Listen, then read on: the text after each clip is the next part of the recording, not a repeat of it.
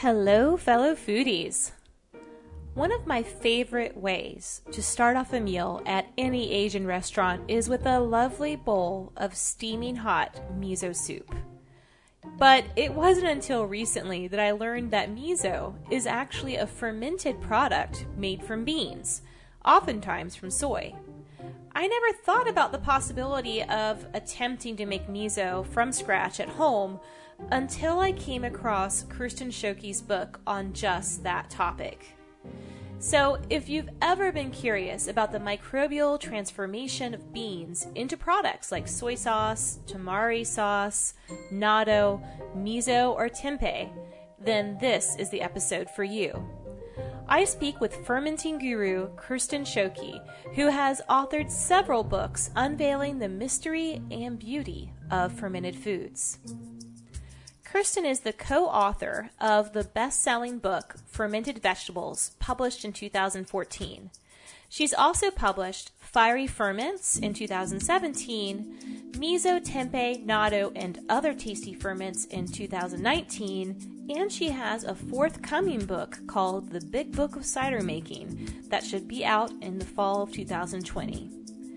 These books came from her desire to both help people eat in new ways, both for the health of themselves and the planet, and to push these culinary arts to new flavors. She and Christopher Schoeke got their start in fermenting foods over 20 years ago on a 40-acre hillside smallholding, which grew into their organic food company. When Kirsten realized that their passion was for the process, they chose to focus on teaching fermentation arts to others instead. They travel worldwide helping people to make, enjoy, and connect with their food. You can find stories of a life fueled by fermented foods on Instagram at Kirsten Schoeke, spelled KirstenSchockey, or on the web at www.ferment.works. I had the pleasure of taking a workshop with Kirsten earlier this year where I got exposed to some of these fascinating fermentation tricks, and I'm so glad that you'll be able to learn from her as well. I hope that you enjoy our discussion. Hi, Kirsten. How are you doing? Hi, Cassie. I'm doing great today. It's a beautiful spring day in Southern Oregon, a little too beautiful actually for this time of year, but I'm enjoying it anyway. That's great. Well, I don't know about how things are in your kitchen right now, but I am eating a lot of beans and rice during the quarantine, and your book on bean ferments came to mind, and I was wondering if you could share a little bit about your work with these ferments. Oh, absolutely. Yeah, I think it's an exciting time for beans. They're usually maligned as, you eat them in a burrito. You might buy them in a can if you're going camping, and otherwise, Americans don't eat a whole lot of beans. So I kind of think it's an exciting time. And I think that the first thing, just for anybody out there who is interested in beans, is that first soak. If you have dry beans and you soak them, canned beans are not soaked pre-being canned. They're actually stuck in the can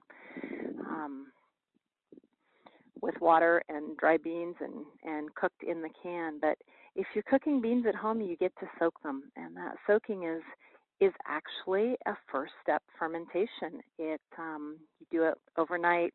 I like to do 18 to 24 hours, and you'll see little bubbles forming on top of the water, and that's actually lactic fermentation happening. So the cool thing that's happening is, a bean is a seed and it wants to grow, and as it hydrates, it's not thinking you're going to eat me. It's actually thinking, oh, goody, I'm going to get to grow, and it starts changing. And one of the things that it dumps are the anti-nutrients, the phytates that we generally think of as a bad thing in beans. Yeah. So this is why it's really important to rinse them, right? After you've soaked them. I do. I rinse them to get any of that water out. And sometimes if I think about it, I don't get crazy about it, but I also like to change out that water partway through. And again, you're going to get rid of, any things that those beans are dumping, and then you'll get some fresh water in there. And the lactobacillus will still happily do its thing, which is beginning to break down these foods to make them more digestible for you. We like to tell the kids that the lactobacillus farts so you don't have to. That's great. And so what are some of the beans that you really enjoy working with, and why? So in our Western culture, we haven't used the soybean a whole lot. And in fact, if you start reading about soybeans online, you're going to get all kinds of stories and horror stories about how they're not good for you. But if you look towards ancient practices in Asia, you'll see that these beans are an incredible source of protein when they've been fermented, and that's the key word there. So soy is great when it's been fermented. And I went 20 years without eating soybeans, and now that I've learned to ferment it in natto and in tempeh and in miso, I find that it's not only delicious, but a very healthy part of my diet. That said, I still love, pinto beans and Great Northern beans and all the beans that I'm used to eating from the Americas. And so the process, I like to say the microbes are equal opportunity starch eaters, because they don't care what kind of bean you give them. They're going to do their job, and you're going to get, the different flavors these different beans have to offer. Let's start with soy, because I'll confess, until recently, I had no idea what actually went into making miso soup. I know I loved it, but I didn't know that it was actually a fermented bean product. So could you walk us through that process, like how miso is made? Absolutely. So there's fermented bean pastes throughout Asia, and miso is the tradition that comes from Japan and the one that we're most familiar with. And it's a neat process. So with grains and with beans, you have starches, right? You've got these larger molecules that are little microbes that ferment. And I think of the microbes that ferment as things like yeast and things like bacteria. And they can't break into those starches to get at the food to ferment them. So, for example, you can get something going with that soak on those beans, that lacto fermentation, getting it started. But if you wanted to just stick cooked beans in salt water and get a lacto ferment, you may not get something very yummy. The bacteria will get in there, but it won't be able to really break in there. We see this in Western culture with malting, right? They malt grains to make beer by starting to sprout it. And what that does is it creates enzymes. And those enzymes will break those larger molecules, be it the starches or the fats or the proteins, into their smaller pieces. This is important for two reasons. One is you get way more flavor. So let's say protein, it's going to become amino acids when it's broken down by the enzymes.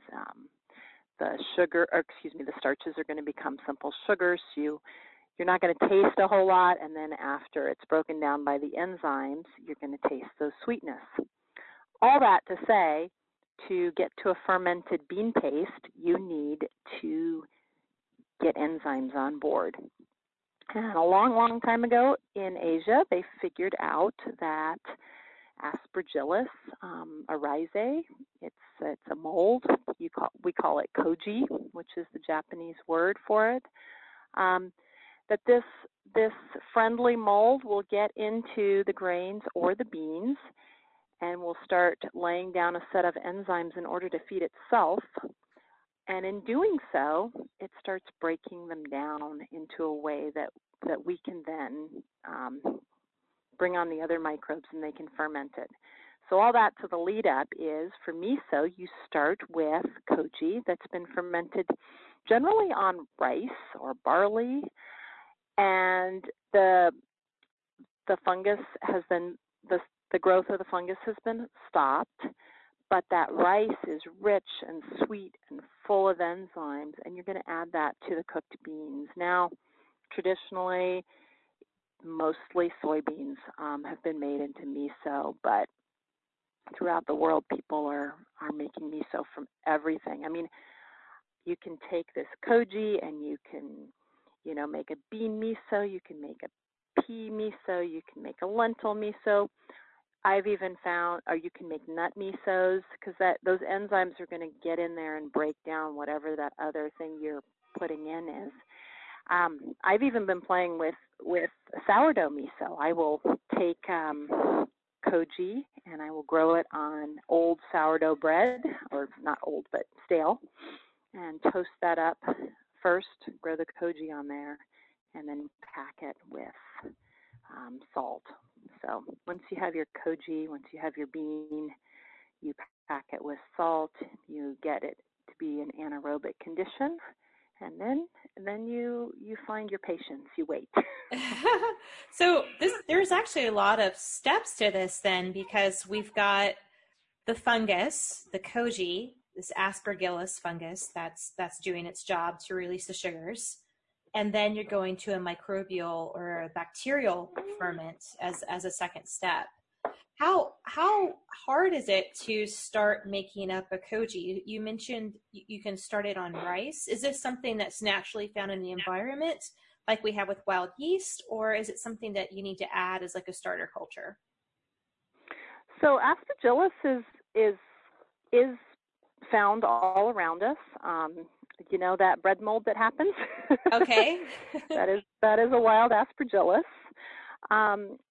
The thing with catching wild aspergillus, and well, let me back up a moment. So the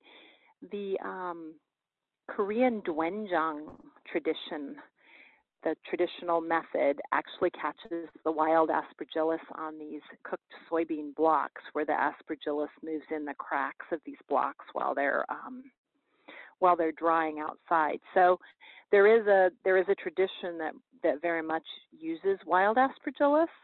But what we know now also is that Aspergillus oryzae is, I think, one genetic click away from Aspergillus flavus. That is, has the aflatoxin in it. And so for safety's sake, it's wonderful to just buy koji spores and go with what is, known and works. But yeah, aspergillus is everywhere, and definitely something that is found everywhere. Yeah. Well, I know during your workshop, we had an opportunity to taste the koji that had been prepared, and it was intensely sweet, which really surprised me, because it's, if you can imagine having just a grain of rice, but then taking the koji, which looks like grains of rice because it's basically formed on them. I mean, that sweetness, the release of the sugars was really, really notable. It's mind blowing, isn't it? I mean, the first time I tasted it, I mean,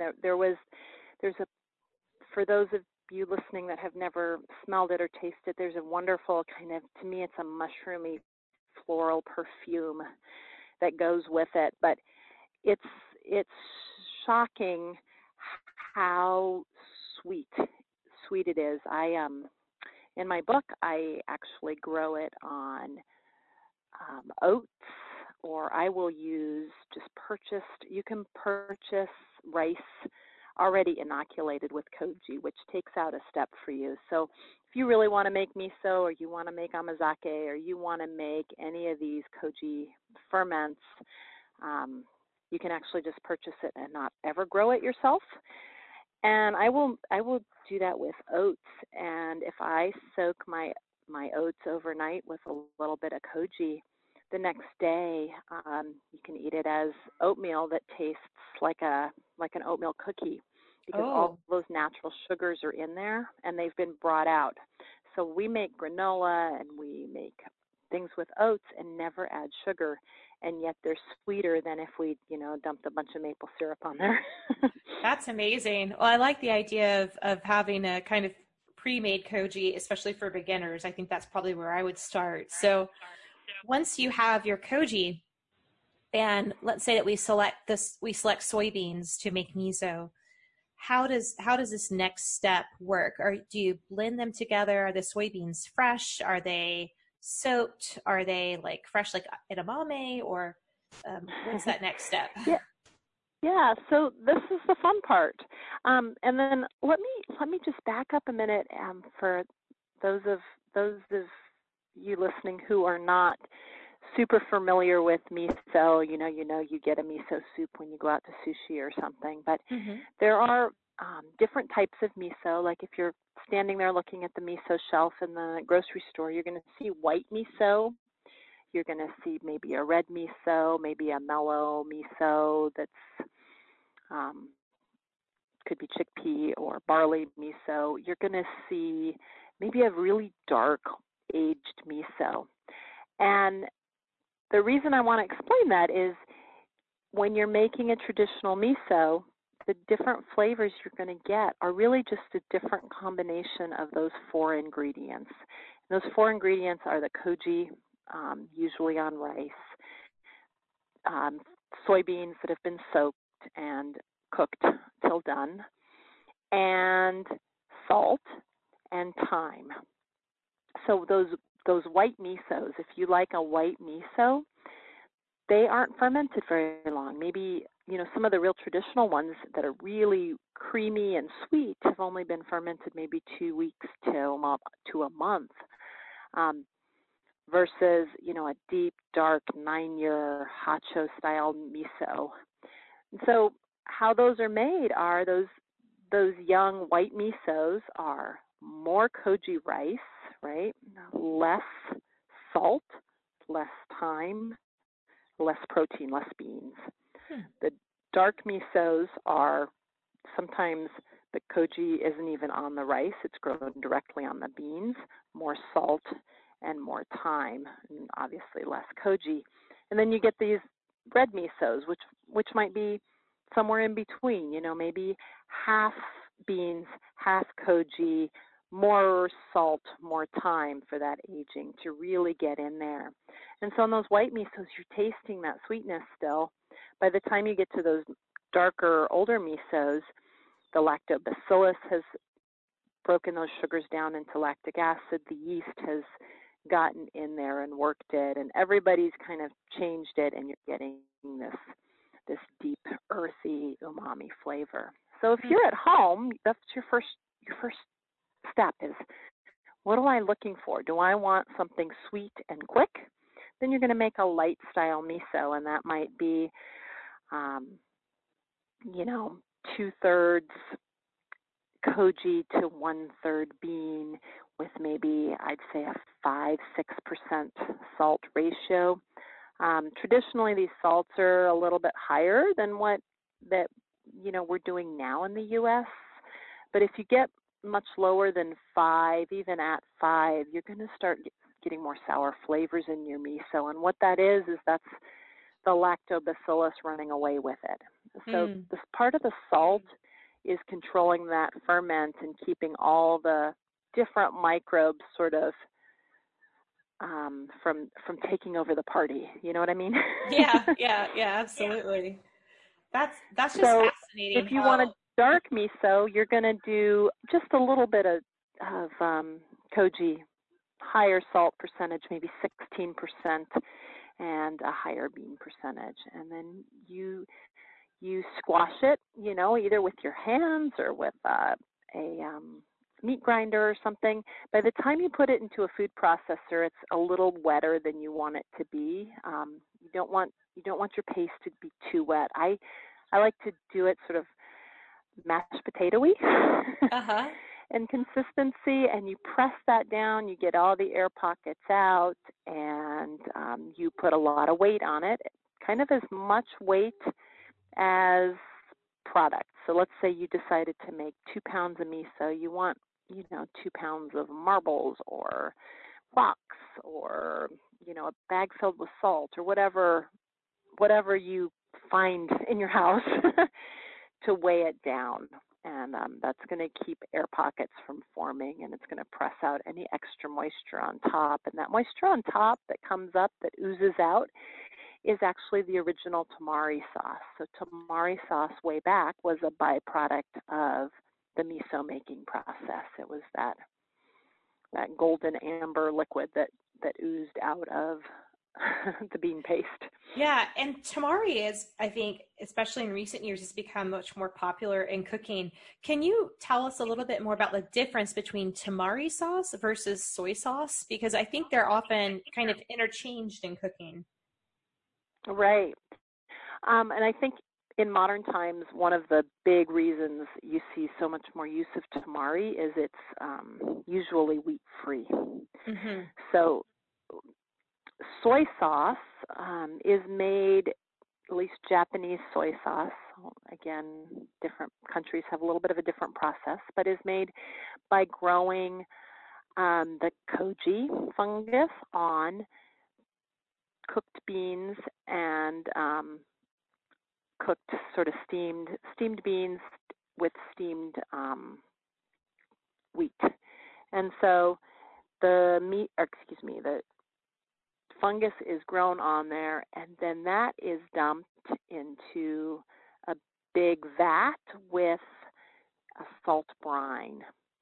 And then it is stirred now and then, and that salty brine is kind of picking up all the goodness from the beans and the grain. And a traditional soy sauce, which you can buy the ones that are fermented, or are often, at minimum fermented for like 18 months. So it's Oh, wow. a long process.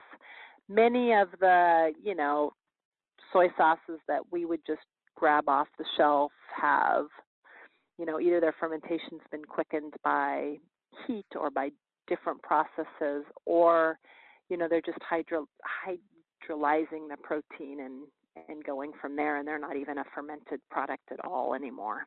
Oh, that makes me sad. That's right. So you do want to look for that. Don't buy cheap soy sauce. Yeah. And then tamari sauce, tamari sauce, like I said, is traditionally those oozings up from the miso making process. But as you can imagine, you don't get a whole lot, right, from each practice. So a long time ago, they figured out this product's pretty good. We need more than just the byproduct because people want it. And it's now made as a miso in that it's a slurry. It's a paste, but much more watery than if you were actually just making a miso. And they have these really interesting cups, or these systems that they put in these vats with wood and some holes drilled in them. And it's hard to try to explain it over the phone, but just know you've got this kind of ladder network of these wood cups kind of in there. And what happens is that, again, the pressure is going to ooze out that tamari sauce from the bean and rice-based paste. And so that's the big difference. Wow. Yeah. So again, soy sauce has wheat involved in its production, which makes it perhaps not a great choice for people with gluten intolerance. And the tamari does not. Exactly. Yeah. And then, of course, always just read labels, because in the days of massive food production, processing and manufacturing and such, people cheat. Yeah. Well, let's talk about some other bean products. One that I was fascinated with, a little bit grossed out, to be honest, was natto. It's also called snotto in slang. Right. So what is that exactly, and how is it made? Okay, yeah. So that's my favorite ferment at the moment. And so what is natto? Natto is a soy ferment. It is a natto itself is the Japanese version. So you've got ferments all over Asia that are using Bacillus subtilis as the microorganism that is going to transform this food. Now, I'll back up to the history mythology of where natto started. There's two stories, but one is, you know, warring samurai has the beans, the cooked steamed soybeans they're about to eat. The attackers come, he wraps it all up in straw, throws it onto the horse, day later, they're like, oh yeah, those beans, let's eat them now. And they're, of course, slimy, and they have this really ammonia, nutty smell, and they say, okay, yeah, let's eat them. And they discover they're delicious. Who knows? But basically what happens is Bacillus subtilis is again everywhere. It's one of the what some people call the soil bacteria, but it's very common on grass. It's an important microbe for our guts, and that's what ferments natto. And Bacillus subtilis works much differently. So instead of acidifying like our vegetable ferments, lactobacillus or any of those souring ferments, it goes the other way. It heads up the pH scale towards alkalinity to try to and makes that slime. And I think both of those things are, again, the microbes want to control whatever their food source is for their own kind, right? So they're competitive. They're trying to keep everybody away, and Bacillus subtilis does that with going up the alkaline scale. And so what you're going to get is the longer it goes, you're going to get ammonia smells. And for some people that is a little off-putting. But earlier in the ferment, when it's younger, you're going to get real coffee notes and nutty notes. Some people feel like it's the closest you're going to get to maybe a cheese that's been aged, like a camembert or something with a rind, that's been aged. So if you start thinking about it in other ways, especially cheese, right? And then you start being, okay, well, we really like picking up a piece of pizza that is really melty and the mozzarella's stringing off of it. And if you can kind of change your thinking, then picking up those beans that are, have got these threads suspended from them doesn't feel as off-putting, right? So just, but then the other thing you've got, as far as just liking it, is our cravings come from our guts. And so if you can sneak it into your world, it's amazing how you will suddenly start craving it. That happened to my husband. I have a friend of mine that called me the other day, and she said, oh my God, my husband, who's a known sweet tooth, loves natto, and it's because as his gut's changing, his cravings are changing. Yeah. And so the reason I build it up with, you should like natto and you want to crave natto is, I'm sure you're thinking, well, why would I want to crave a sticky, slimy? So why would you want to eat natto? The health benefits are out of this world. I feel like they're the superest of superfoods. It's the highest in vitamin K2, and it has something called nattokinase, which is an enzyme that, as it sounds, is from natto. That's in the slimy stuff. And the combination of these two ingredients plus the fermentation of the soy, which we also know has a bunch of, good things, but it's the combination of those other two ingredients that make the magic. you're getting the natto kinase, that enzyme almost acts like little blood cleaners, right? It gets in there and it goes through your circulatory system and sort of scrubs it out. So it's amazing for cardio health, for high blood pressure, for varicose veins, for all the things that kind of make your blood sluggish in your veins, if you will. And at the same time, that K2 helps you keep the calcium in your bones. So a regular consumption of natto will stop osteoporosis in its tracks. We had a surgeon come to one of our classes this past summer, and he was so excited about natto because he does heart surgery, and he said when he goes to open somebody's sternum, he knows right away what condition their cardiovascular system is going to be in, because if it's not hard but sort of brittle, then he knows that when he touches their veins, it's going to feel like there's eggshells in there. And so he wants everybody to eat natto because what it does is it keeps that calcium in your bones and out of your blood. So that to me seems like a really good reason to eat natto. Yeah, definitely one to try for sure. And we had an episode on the show recently with Dr. Omer Kukchuk, who's a cancer doctor here at Emory, and he spoke a lot about the kind of chemopreventive applications of soy and soybean products. And again, like you're saying, this fermentation of the product can further release some of those really healthy compounds. And I think that's really fascinating. No, what other isn't it? Yeah.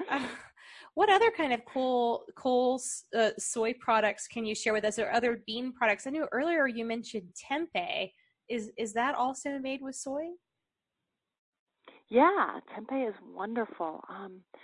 Just back to cancer real quick, miso, Yeah. We didn't talk about health benefits, but they've done research in Chernobyl and then way back in Hiroshima, and the regular consumption of miso also seems to help with combating radiation. So that's cool. Oxidative stress, yeah. Yeah. So tempeh is wonderful. Tempeh is another fungal ferment, like koji. You are inviting a fungus to knit your, in this case, beans or other grains or whatever, your substrate together into these cakes. It's traditionally from Indonesia, and the fungus we're talking about here is Rhizopus, Rhizopus oligosporus or Rhizopus oryzae is what you'll see. And tempeh digs into those beans in order to feed itself, again, laying down enzymes, fermenting it, changing, transforming these beans. It's also alkaline in that it doesn't create acid, and it gives you this wonderful cake that has a great, for lack of a better word, a meaty mouthfeel. And so, especially as we're looking at trying to change some of our eating habits and food systems, to help with global warming and whatnot, beans are such a great food. And tempeh, while originally it's a soy product, can be made on any bean, and you can make these beautiful bean cakes that are delicious and have fermented in a way that again takes out some of the things that we might not like about the beans. Tempeh has its interesting sort of health benefit. It hasn't been studied as much as some of these other soy ferments, but its interesting health benefit has to do with it's not eaten raw, and it's not a ferment that has live bacteria in it. So it's not probiotic, yet it has gut health components. They found in areas where traditionally a lot of tempeh is eaten, these communities don't suffer from dysentery-related issues that other, neighboring communities that don't eat as much tempeh do. And so that's just one example, but there are, a lot of these gut components associated with it, but they're not really clear on what they are yet. Yeah.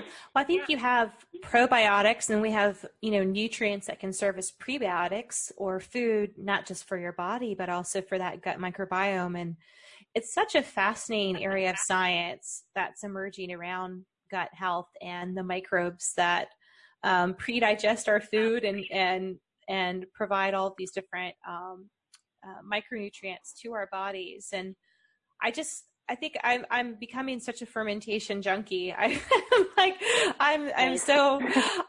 love to see how it can be used, how we can use beneficial microbes from the environment to transform one ingredient into many, many different products. I mean, that's just amazing to me. I mean, even something as simple as milk, making, as you mentioned, some different cheeses earlier. The fact that we can have products like yogurts and cheese and kos and all these different products coming from one ingredient from dairy, but then we also see it in plants, like you mentioned, with soy or other beans being transformed in this whole plethora of different flavors and consistencies, textures. I mean, it's a great way to increase diversity on your plate. For sure. And I mean, preservation. That's why we as humans discovered these things, right? Because everything is seasonal, and we had to make it last longer. Yeah. So that's something we don't think of as much because we have refrigerators, but that was, and grocery stores. But right now, with everybody at home and not able to go to the grocery store, it's a nice time to discover also that you can take something, whether it's you bought way more greens than you needed, and you're making ferments so that you can keep eating fresh vegetables, while you can't go out or whatever. So we're kind of getting to see that part. Yeah, well, if there's one thing that I certainly have in my pantry, it's lots of dried beans. So it's a great time to experiment with some of these. Oh, for sure. Well, if you want to make tempeh or miso, I've been able to order the spores. That's kind of the difference between those bean ferments, really, and lactobacillus or sourdough or any of these wild ferments, is that yes, the spores, well, I don't know about tempeh spores, but yes, there's wild versions out there. But really, to get a good product, you do have to, order spores that have been made in the lab. And I've been ordering them while we've been at home now for over a month, and you can get them, and a little bit goes a long way. So if you want to use your dry beans and make some miso, go to South River Miso or just anywhere online and just get yourself some pre-made koji rice. That's great. And also, as you mentioned, for safety, because there can be other kinds of aspergillus that we don't want to consume because of the production of certain toxins by some species. But this is a safe species to use for transformation. Well, speaking about wild ferments, I wanted to just, before we wrap up on the episode, is ask you a bit about some of your new projects. So for the listeners out there, Kirsten has written with her husband these amazing, colorful, photographic books with amazingly detailed instructions on how to make all the products that we discussed today. That can be found in her book, Miso, Tempeh, Natto, and Other Tasty Ferments. But then you also have a fantastic book on fiery ferments for anyone that loves hot sauce and all those kind of hot ferments, and then also fermented vegetables. But I've heard that you've got another book coming out soon with wild yeast. Can you tell us a bit about it? Yeah, cider making. I feel like it's going to be a much easier lift for many many people then saying, hey, eat these seemingly rotten soybeans, right? Here, have a beautiful glass of hard cider. Nice. Yeah, so my husband and I have lived out in the mountains of Southern Oregon for almost 22 years now, and we were blessed to get these beautiful old 100-year-old pioneer planted apple trees with the property. So one of the first ferments we started making way back was cider. And my husband actually trained as a cider maker. We thought for a while we were going to be commercial cider makers, and for a lot of reasons we decided not to, but we still make hundreds of gallons of cider every year for friends and family.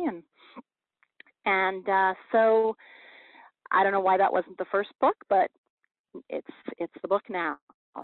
So we make wild fermented cider, but we also teach people how to make cider out of pitched yeasts. And really, we tried to do what we've done with the other books, which is choose your own adventure. But what I got most excited about and most interested in is capturing wild yeasts. And the more I read about where yeasts live, the more interesting it became. And so I spent a few years sort of seasonally capturing wild yeasts from plum blossoms and from cherry blossoms and from we have something called manzanita growing here in our woods. And I found that, like, the manzanita made this wonderful, spicy, honey-flavored cider out of, believe it or not, store-bought apple juice. So part of the idea was not everybody has these organically grown apples that they can press and make their cider with. A lot of people live in cities, but maybe they in their neighborhood there's a fruit tree or even sunflower. I've made really good cider with sunflower petals. So you can capture these wild yeasts pretty simply and use them to inoculate literally any grocery store apple juice that doesn't have preservatives in it, and have a wild fermented hard cider with really unique flavors from your neighborhood. So wow, that's what we've been doing. That's amazing. That just sounds like a really fun microbiology experiment and fun home project to try out. And I like that you made it accessible to more people by, including recipes for store-bought apple juice, because like you said, like, we don't all have access to a beautiful orchard. That's fantastic. Well, before we go off, I guess my last question is, over these years of fermenting, kind of what's been your biggest aha moment, or the biggest takeaways that you've gained over all these years of practice and experimentation and sharing your knowledge?